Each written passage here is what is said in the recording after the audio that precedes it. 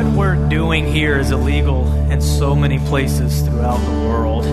I think about the verse that says, this gospel truth of old shall not kneel, shall not faint. And all I could think about is how I'm on the other side of the planet right now, thousands of years later, after God had written this for us. And here it is, still growing, still moving, still saving lives. God still showing up and taking the chaos that the world makes and saying, I'm going to turn it around on the enemy. And I'm going to continue to grow my church throughout it. And we get to be a part of that. Truly, truly, truly, all praise goes to the Father, to the Son, and to the Holy Spirit. Let's pray together. Father, you're good. Not just because we are told that you're good, but because we have experienced your goodness. And God, your goodness reigns through the chaos. Your goodness reigns through the pain. Your goodness is here with us when we who are and have been lost and condemned already have been saved by your glorious grace and mercy, because you chose in your love to pursue us when you owed nothing to us. So I pray that you would help us this morning to open our hearts and mind to see the great Creator, the eternal God and King, and help us to know now, today, in our own personal lives, not just from the beginning, but today, you are the Creator. And God, you are King, you are eternal, and you are building and creating something in each individual life of all those who believe in your Son, Jesus. Encourage us with these words. We pray it in his name alone. Amen. You may be seated. We're in Genesis chapter 1, continuing. And today we're going to have fun with it as we look at day 4, day 5, and day 6. Kids, you here with me? Can you see me? I need to look around and I need to see all of the kids looking at me right here. Okay, I got you. Now, if you're watching online, I want you paying attention as well, because I'm going to give you some opportunities throughout this lesson to scream at me. Sound fun? Sound fun, but you got to pay attention. So pay attention as we get into day 4, day 5, and day 6, and get ready in the comments for some of the things that I'm going to prompt you on today. So let's review. Let's get what we're into. We've asked the question over our series, how did we get here? And that's not just a question that is in terms of coordinates. That's a question that really is about curiosity. It goes deeper than just trying to answer why or how did we get where we are right here and now. The question goes deeper. How did we get to where life is the way it is? Why is it the way it is? And as we move through Genesis, we will answer that question even more, and that curiosity of that question will become more and more evident.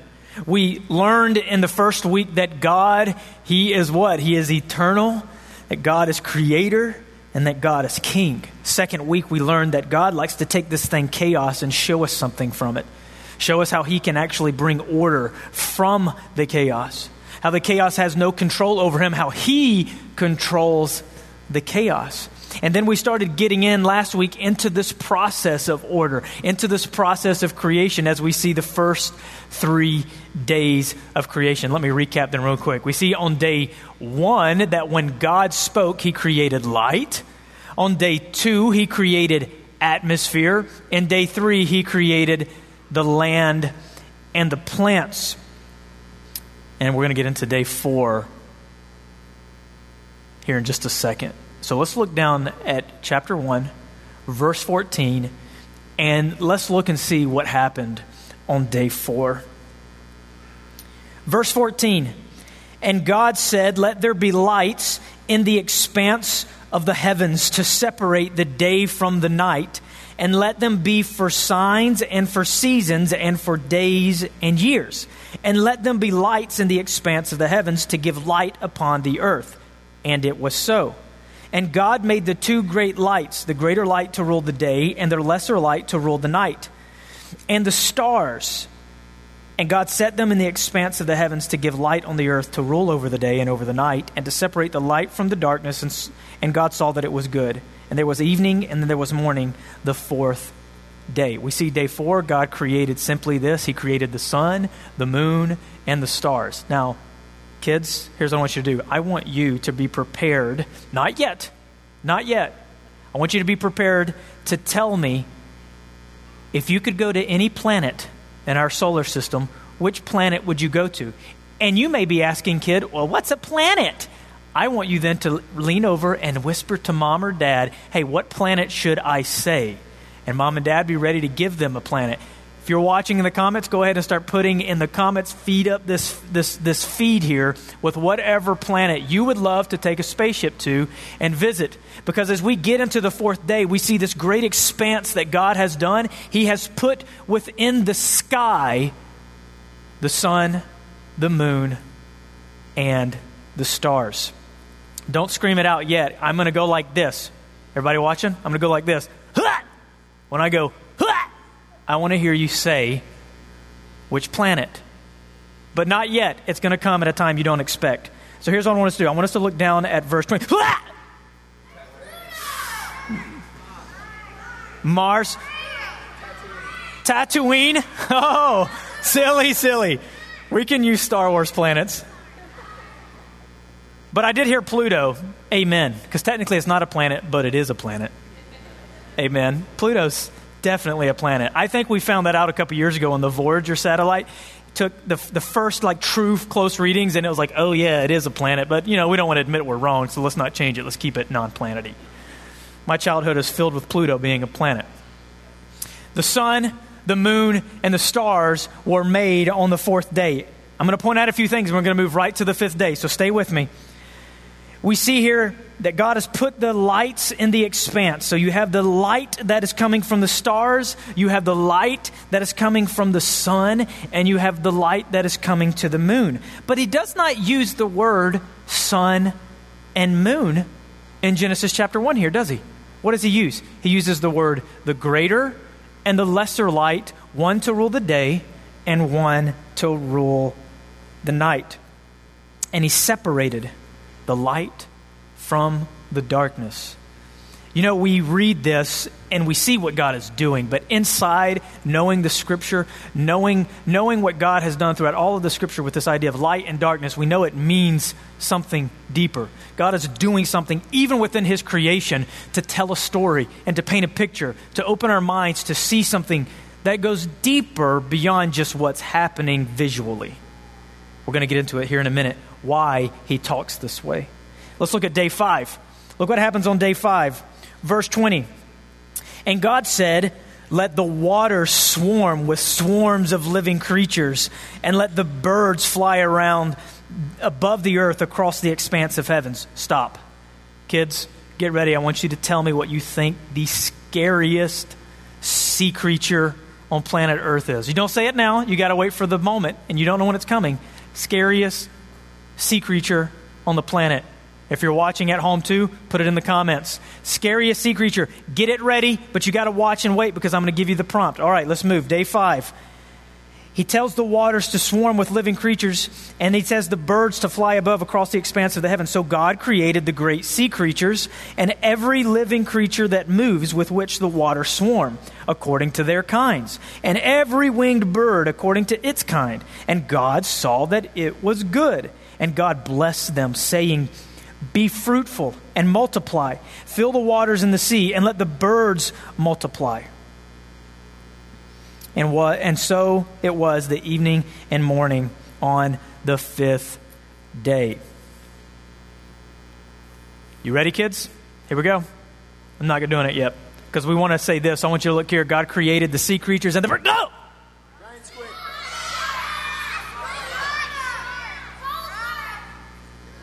What did I hear? Iguana? Oh, piranha. Giant squid, which I just found out. I found out that giant squids and whales fight. Did anybody else know that? I just found that out. They when like a big sperm whale washes up on the sea, it has all these claw marks on it, and that's a giant squid, which we don't see because those things live so far deep down, we know very little about them, but we know they exist. And they have these like big claws and all of their tentacles. And whales eat these things. And apparently, there's thousands of these things fighting constantly. As I've been talking, apparently like hundreds of whales and squids have been fighting right now. So we said squids, iguanas, piranhas, all types of things that are scary within the sea. So what did God do on the 5th day? God, within this crazy, crazy ocean that we know very little about, caused it to swarm with living sea creatures. But he uses some more terms in there that are very interesting, like the great sea creatures, scary, big, great sea monsters. We're going to come back here in just a little bit why he used that word. Let's go to the sixth day real quick. Let's see what happened on the sixth day. And kids, I'm going to give you a spoiler alert. You got to get ready. You got to get ready to scream out your favorite animal that's on the land. So your favorite animal that lives on land. Let's look at the sixth day. The sixth day. And God said, let the earth bring forth living creatures according to their kinds, livestock and creeping things, and beasts of the earth according to their kinds. And it was so. And God made the beasts of the earth according to their kinds, and the livestock according to their kinds, and everything that creeps on the ground according to its kind. And God saw that it was good. Go!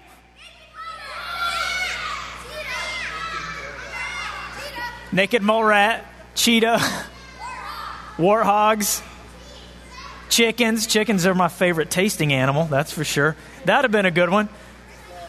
Slugs. Some people eat slugs. God has created everything that creeps on the ground, that walks on the land. He created it. He created the sea creatures in the sea, the birds in the air, and then when you look to the stars, you look to the sky, you see all the stars, you see the sun and the moon. God put it all there. So let's recap. Look at the screen here. Day 4, God created the sun, the moon, and the stars. Day 5, he spoke, and sea creatures and birds became alive and filled both the air and the waters.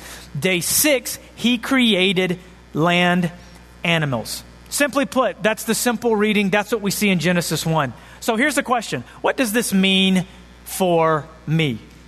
I think when we read through Genesis 1 and we see like this very specific order that God's doing, we know in our heart he's communicating something a little deeper. But we struggle, especially today where we are, thousands of years later, not in the times of the ancients that would have been reading this during the time that was written. I think we struggle to truly, naturally grasp what it is God's communicating besides just the creation. Does that make sense? It's like when you watch like a Pixar or Disney movie and kids are laughing at everything that's going on, but then they'll throw in some type of like mom and dad reference to like an old show or some type of inside thing, and the kids are just staring blank at the screen and mom and dad's over there laughing. Mom and dad get it, right? Because it's relevant to them. It's using something that they can understand because of the time they grew up in or have the understanding. And the kids are just sitting there like, oh, this is part of the story. When we read Genesis, we're like the kids. We got to look back at mom and dad back in that day and to say, what in the world is God communicating deeper than just the creation? And that's what we're going to get into here in a second. So before we can say, what does this mean for us right now? Here's what we're going to look at. What did this mean back then? What I mean by this is, if you were going to read Genesis 1 and God's using some very specific terminology, what is it he's actually communicating beyond the simple creation? Well, let's look back at the days. Let's look back at day 4, day 5, and day 6. Let's start with day 4, and here's what I want us to see. When someone would look and they would read, there's a deeper meaning that would go through the mind. The sun, moon, and stars are just lights, not gods. Very interesting, because when you and I read verse 14, we don't think that. Our mind doesn't take our eyes off of these things in the sky and remind us, oh yeah, I shouldn't bow down to these things. These things aren't God. We don't do that because now we live in 2020 and we have technology and we can look up and see, oh, these things are less than earth. They're made up of very simple elements and they sit there and they emit light. Right. Look at day 4. God created the lights, the things in heaven for a specific purpose and reason. And that purpose was to be a servant to him and to serve the earth with what? With light. Look at this. Verse 14. If you look back at Genesis 1. He says this, and this is very important. Let me get there. I got to turn my page. God said, let there be lights in the expanse of the heavens to separate the day from the night, and let them be for signs and for seasons and for days and years. You see right there? Genesis 1 is communicating, here's the purpose of these things. You and I are like, yeah, cool. Back then, they would have to be reminded, hey, these things are not God's. They're not divine. They have simply been put there by God to serve him and to give light to you. This is their purpose. Navigation, times, seasons, light, purpose, actually for you, not you for them.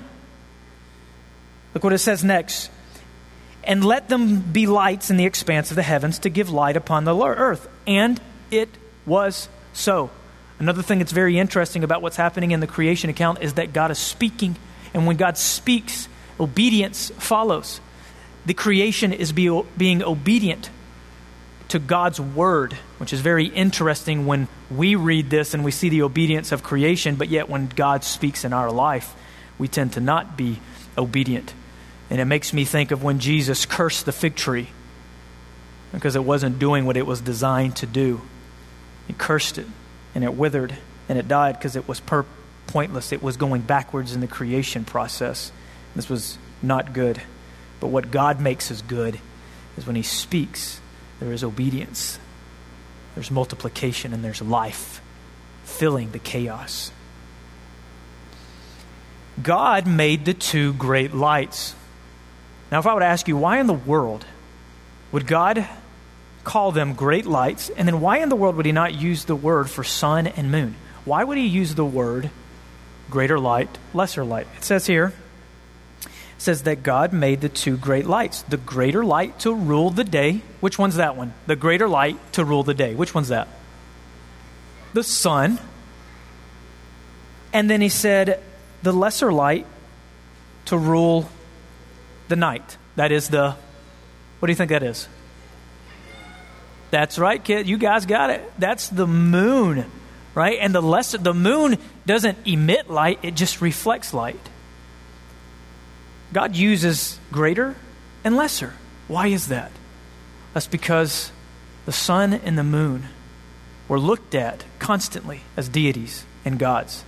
And so when God inspired this word to be written, I believe he's using proper terminology about what these things actually are, instead of using the words that would have triggered God or deity or something special about them. They were made so reverent and put so much divine qualities to them that people would cut themselves and pray to these things and look to these things, seeing them, the moon, as the cause of mental illness. That's where we get the word lunar, which means lunatic. We get lunatic from that because people thought moonlight caused people to go crazy. These were the beliefs. And so God writes in Genesis 1 to say, no, I made these things. They have a purpose. And guess what? They're good. But they're just that, a greater light and a lesser light. They're not God. And look what he says about the stars. So many of us are looking up into the expanse of heaven and in awe of the beautiful galaxies and the nebulas and the quasars and everything that we see, and it's wonderful and it's beautiful. But back then, man, the stars determined your life. Whatever star you were born under or constellation, they governed and determined and chartered your life. This was called astrology, and it's evil. But people would think, based off what stars they were under or born under, that somehow that had control over their destiny and their fate, and that is just not true. Look what God says concerning these majestic, wonderful things that seem limitless and endless in the sky. And it says this, and he made the stars. So underwhelming in his description of these celestial bodies. So underwhelming. Put yourself back in the day of the ancient where you don't have the Hubble telescope. You haven't been to the moon yet. You're not post other side of the technology we have.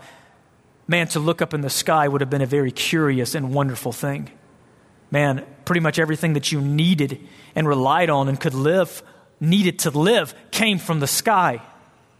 So people were constantly tempted to bow down, as Romans 1 says, and worship the creation rather than the creator. So Genesis 1, though it sounds so scientifically relevant today, thousands of years ago, it would have been mind-blowing. Look at how they're talking about these things that we bow down to. Wait, There's a God. He's in the God of Israel. And he just simply spoke and these things came about. Wait, you mean it's not a God? It's just a light up in the sky? Absolutely. That's what Genesis 1 is communicating. So that's the fourth day. Let's look at the fifth day. The sea creatures. This is very interesting. The fifth day tells us that the sea and the great creatures within them belong to God. They are good, and they also are not gods. Look at verse 20. God said, let this water swarm with swarms of living creatures and let birds fly above the earth across the expanse of heaven. So God created, look what it says here, the great sea creatures. Very interesting word. It's the word that it's pronounced like tenonym, which means chaotic sea monster, which is a very interesting word back in this day. He created the great chaotic sea monster. Why couldn't he just say sea? Why would he use this word that the surrounding nations would have used to describe the creatures in the sea? You go to Psalm 74, God talks about splitting the waters, and he wrestles with the great beast Leviathan. This is where this word comes from. The great beast Leviathan, which was this creature in the sea that was so ominous, so big, so huge that scales could not be penetrated by any weapon. Smoke came from its nostrils and fire ready in its mouth. It's like the description of a dragon. And God says to Job, you can't do anything with this creature. You can't tame it. You fear it. You run from it. And I can catch it with a hook and I put it in the sea as a pet for my amusement. Why would he use this ancient literature word? When you look back at the Ugarit or the surrounding nations, the Canaanites and the Babylonians, constantly God's people were being tempted to be drawn away into the religious philosophies and beliefs of the surrounding people. And Genesis 1 is taking, and God's word actually does this a lot, where it takes competing religious thoughts and it completely flips them upside down, because it would have been relevant for them. They would have understood what he was saying when he mentions the great chaotic sea monster that you are tempted to look at as a god and fear and bow down to, and to think that somehow this creature has something to do with why you're here and the creation here, or some reason you need to fear it and bow down to it. No, I made it. I made that thing too. Oh, and by the way, the false god Marduk that you think wrestled with this great creature, split it in half, threw the sky up into the air with one part of the body and made the dry land with the other part of the body. You see, they were tempted to believe wrongly about creation. And this was the common belief and the temptation constantly to believe these things. God shows up and says, no, that's not the way it is. Why is the waters being split? Because that's what they believed back then would happen. These mythological beliefs, these religious beliefs that are not true, that they believed. Genesis 1 comes in and says, that sea monster, the splitting of the sky, the waters on the ground and the waters above. Oh, God did it. He did it in an orderly fashion. He put it there. And guess what? It's good. It's not some great battle in the past that happened. He is competing and making and setting beliefs straight. These chaotic sea monsters are good. God put it there, and God controls them. The attention is supposed to get off of the creation, actually. That's what's interesting. We read Genesis 1. We're actually supposed to take our eyes off creation and put it on God and not be distracted by it. We'll come back to that here in a second. Let's look at the sixth day. And we're not doing the full sixth day because we're going to get to man and woman next week. I'm stopping with just the land animals.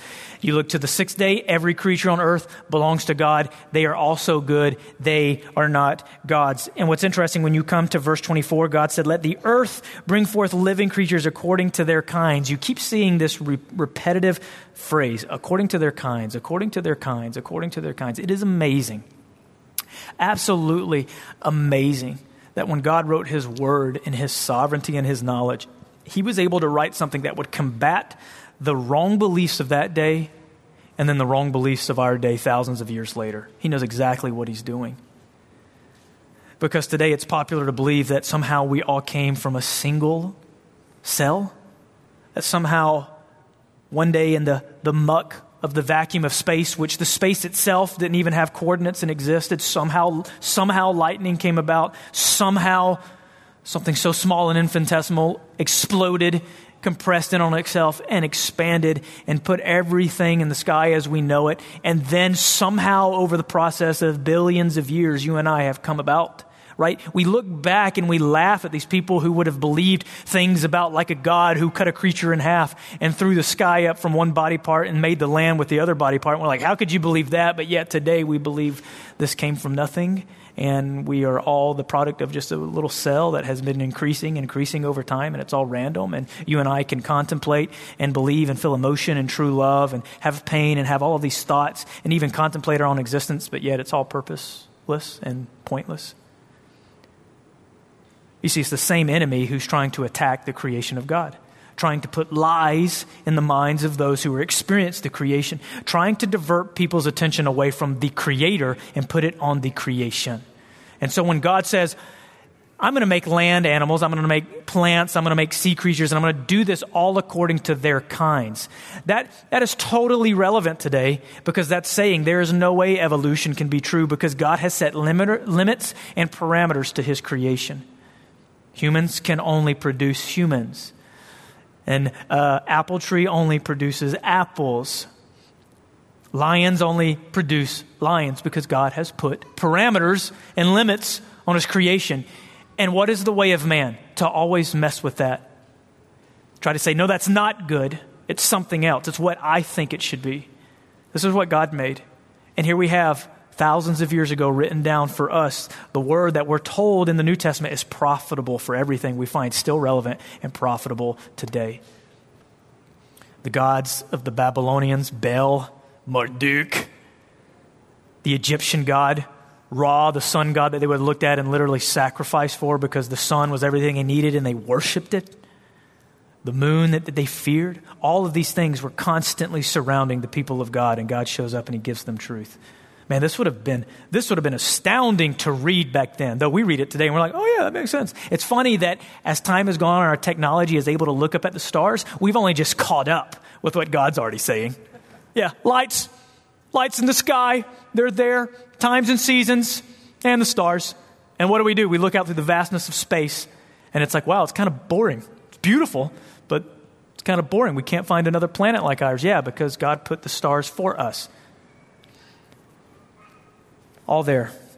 And we come to the land and we see the order and the process of God's creation. He spoke and these things were created. Now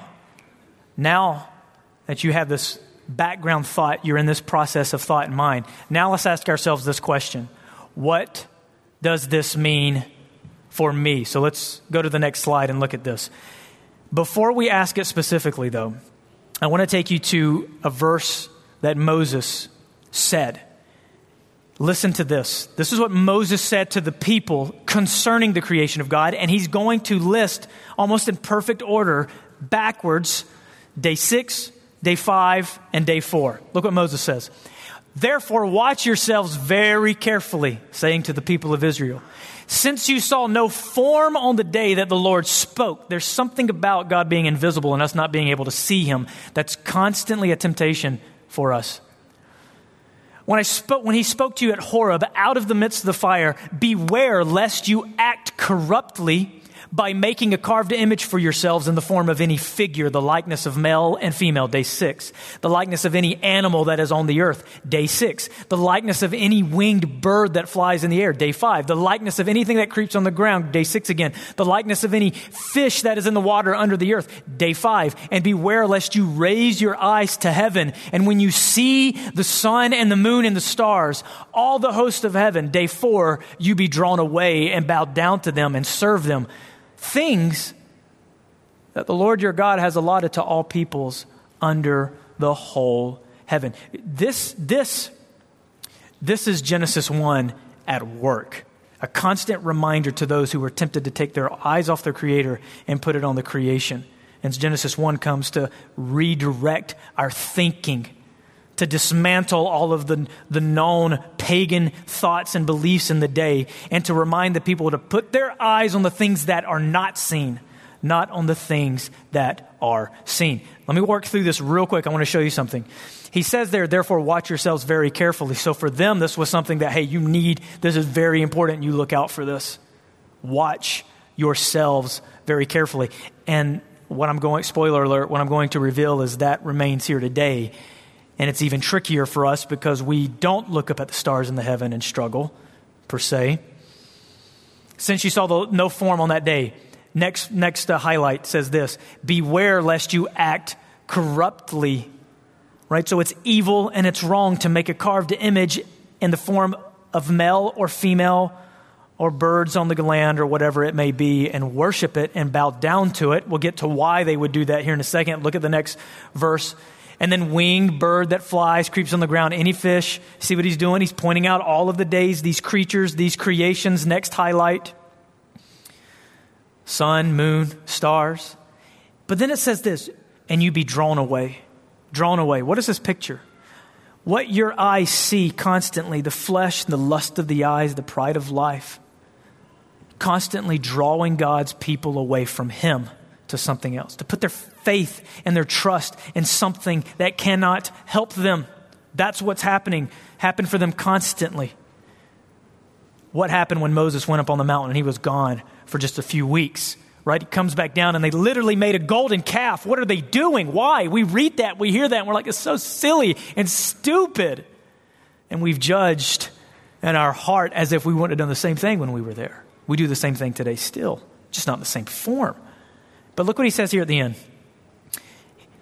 Again, the ancients, without the technology we have, because they had the Word of God, because they had the inspiration of God, because God was speaking to the prophets, they knew the truth. They knew the truth about creation, things that the Lord God has allotted to all peoples under the whole heaven, right? These things have just been created and they've been made for you.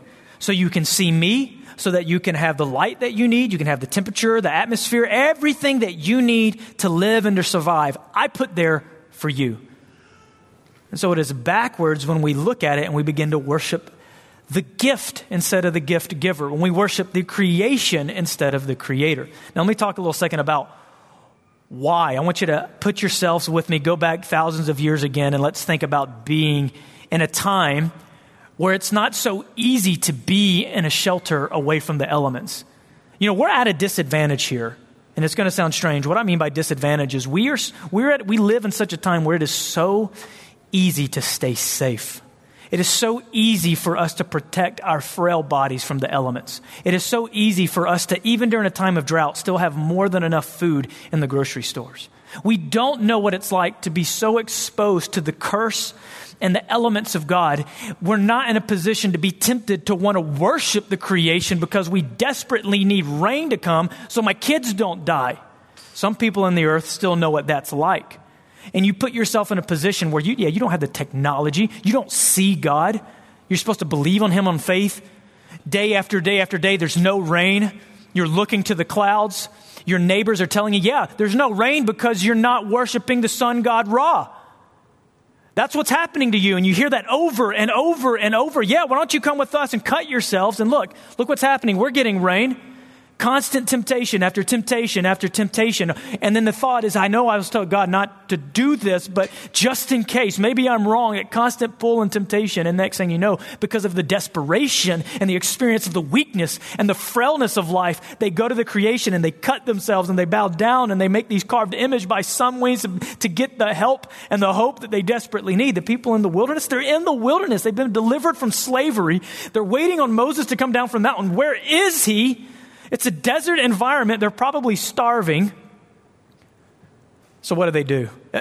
Something's got to happen. We can't be patient and wait any longer. Where's God? He showed up. Where is he? Okay, time to do things our way. Is the constant way of mankind.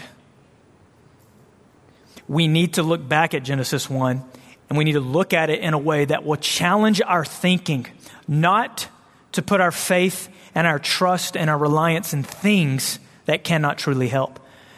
Always divert your attention back to God when you cannot see him and when things seem hard. So let's ask ourselves this question. What does this mean for me? How should we today in 2020 watch ourselves carefully so we don't act corruptly by turning to things that we can see as if they are God's? I don't think we struggle with being drawn away by the moon and the stars. That's why we miss sometimes the impact. We don't struggle with looking at creatures and worshiping them. We don't struggle with that, right? Here's what we struggle with. We struggle with faith in man. We put faith in ourselves. We have progressed to a point where we are so in love with ourselves and so sure that we can solve all of our problems. We've got it all figured out. Our temptation is always going to be putting our faith in ourselves or in man or the ways of man. It's like this. Look, there's plenty of them. There's man's medicine. There's man's money. There's man's education. There's man's technology. There's man's philosophy, man's wisdom, man's strength, man's promises, man's aspirations, man's thoughts, man's ways. And this is the way it's headed. Told in Revelation that the mark of the beast is the mark of the man, and people are going to worship him. Look to a man. I mean, think about it. You see it brewing even in the education world. You see it brewing in the hearts of man. Evolution's popular because we don't need God anymore. That's a popular thing.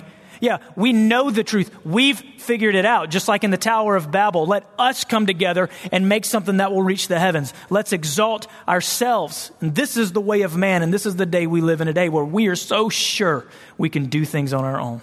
We don't need God. That's a primitive thought. That's a popular belief from the enemy. Hey, if you believe in God, you're like these people who believe these old primitive religious things. Things have progressed now, and we're at a point where we can figure things out ourselves.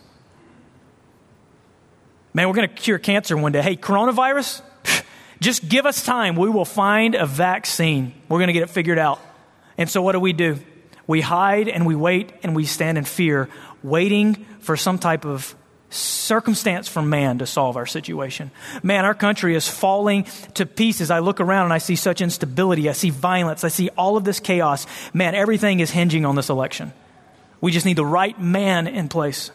I'm telling you, we are in a place right now where we need to watch ourselves very carefully, because when we start feeling the true pains and the reality of life, I tell you what, we're going to be tempted to turn to the things that we can see.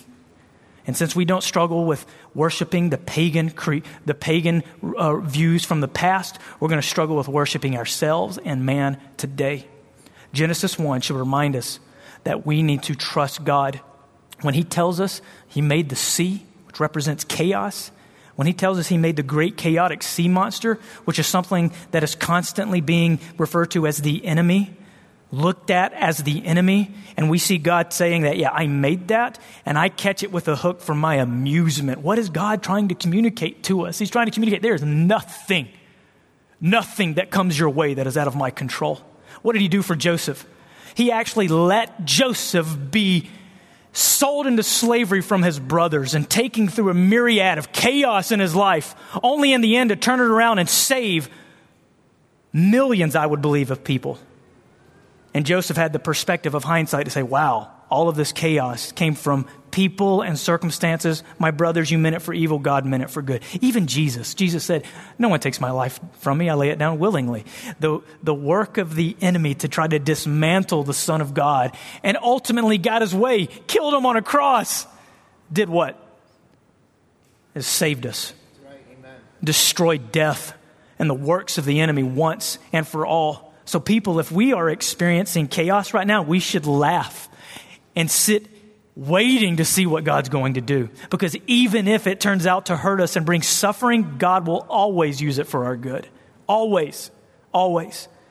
I am not saying in any way that we shouldn't be involved in the world. I'm not saying we shouldn't vote. I'm not saying any of that. I'm saying God dwells in the secret thoughts of man. And when we stand before him one day, he will know if we truly trusted him. I don't know you. Depart from me, you that work iniquity. You just used my name as a way to validate what you really believed and what you trusted in. But when it came down to the brass tacks of life getting real, you always turned to man and yourself. Never turned to me.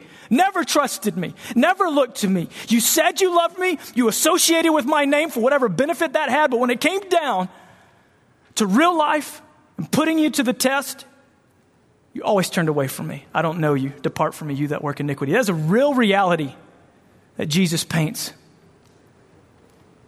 Man, it matters the most when life's the hardest. This is when we divert our eyes from the sun, moon, and stars. We put our focus on God, put it on Jesus as the one who has proven himself over and over again, the one who has promised us, and he's even written the end that he is going to come back and he's going to make everything right. He's going to take all the chaos, get rid of it. Why does Revelation say the sea will be no more?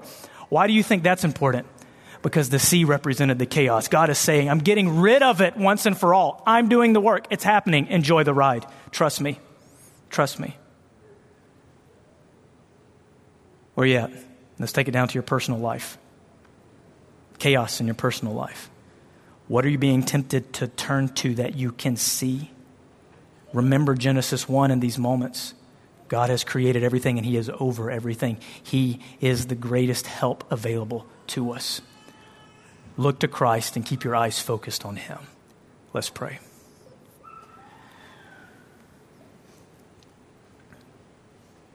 Father, you are good.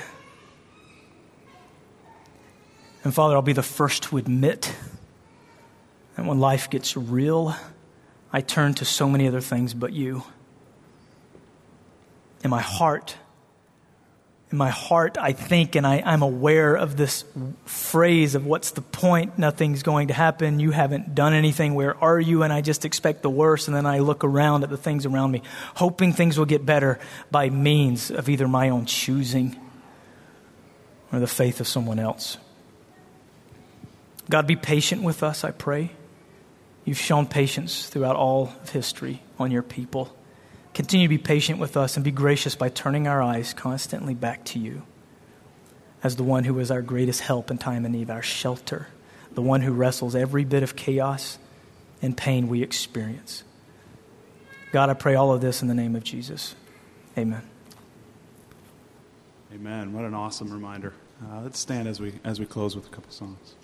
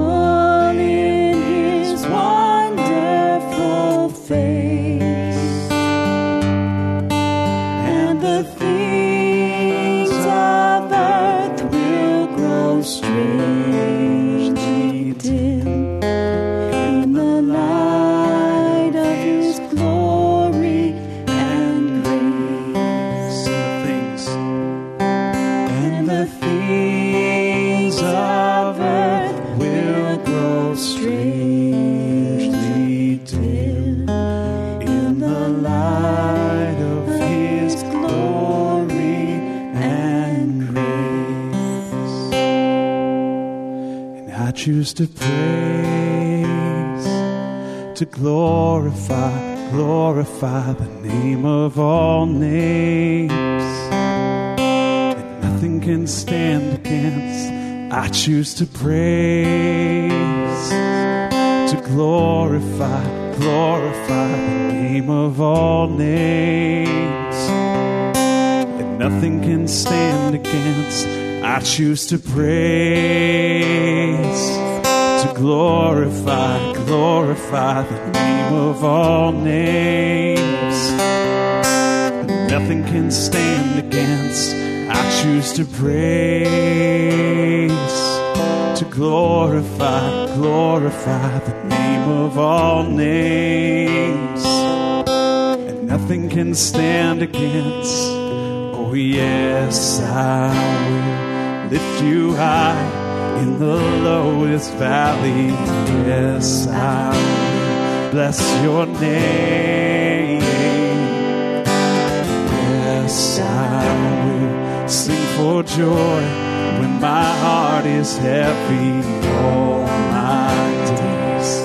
Oh, yes, I will for all my days. Yes, I will for all my days. Yes, I will.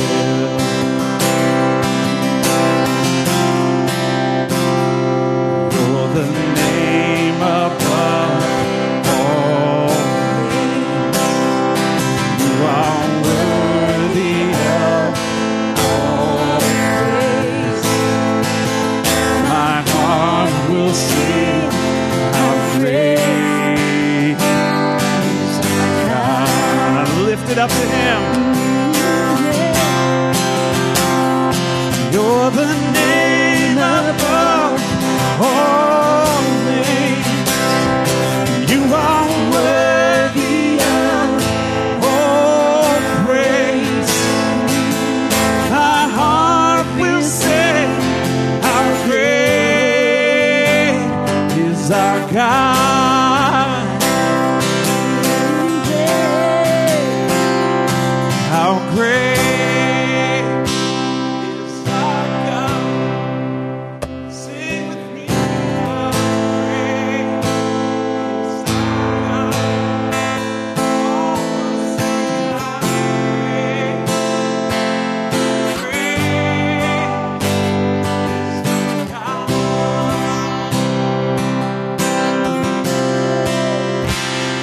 our God. Is our God. Sing with me, how great is our God. All will see how great is our God.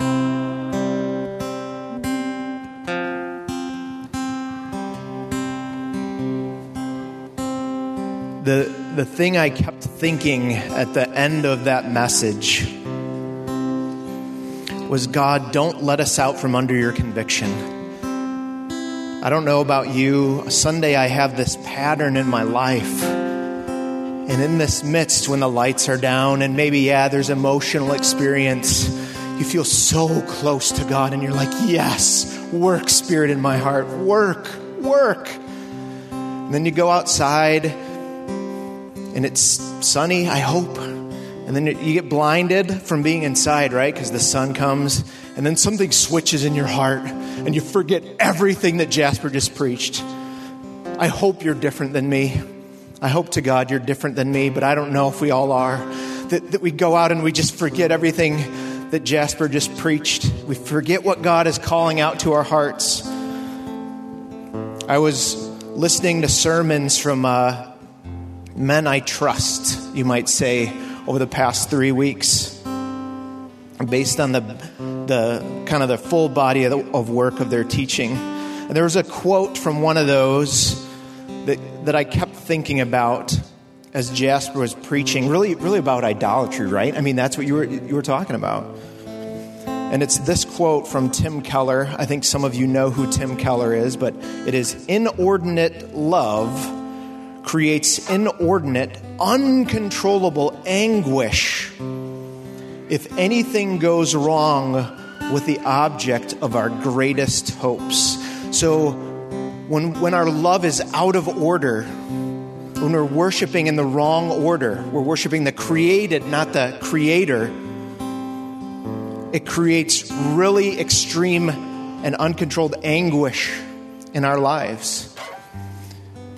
I think the message for our church this morning is twofold. The first one is, how do we not escape the conviction of God this morning? And that is, throughout the course of this week, be aware of emotion in your life that seems out of control, because that is an indicator that you have an idol and it's being attacked and you're fighting it in your flesh.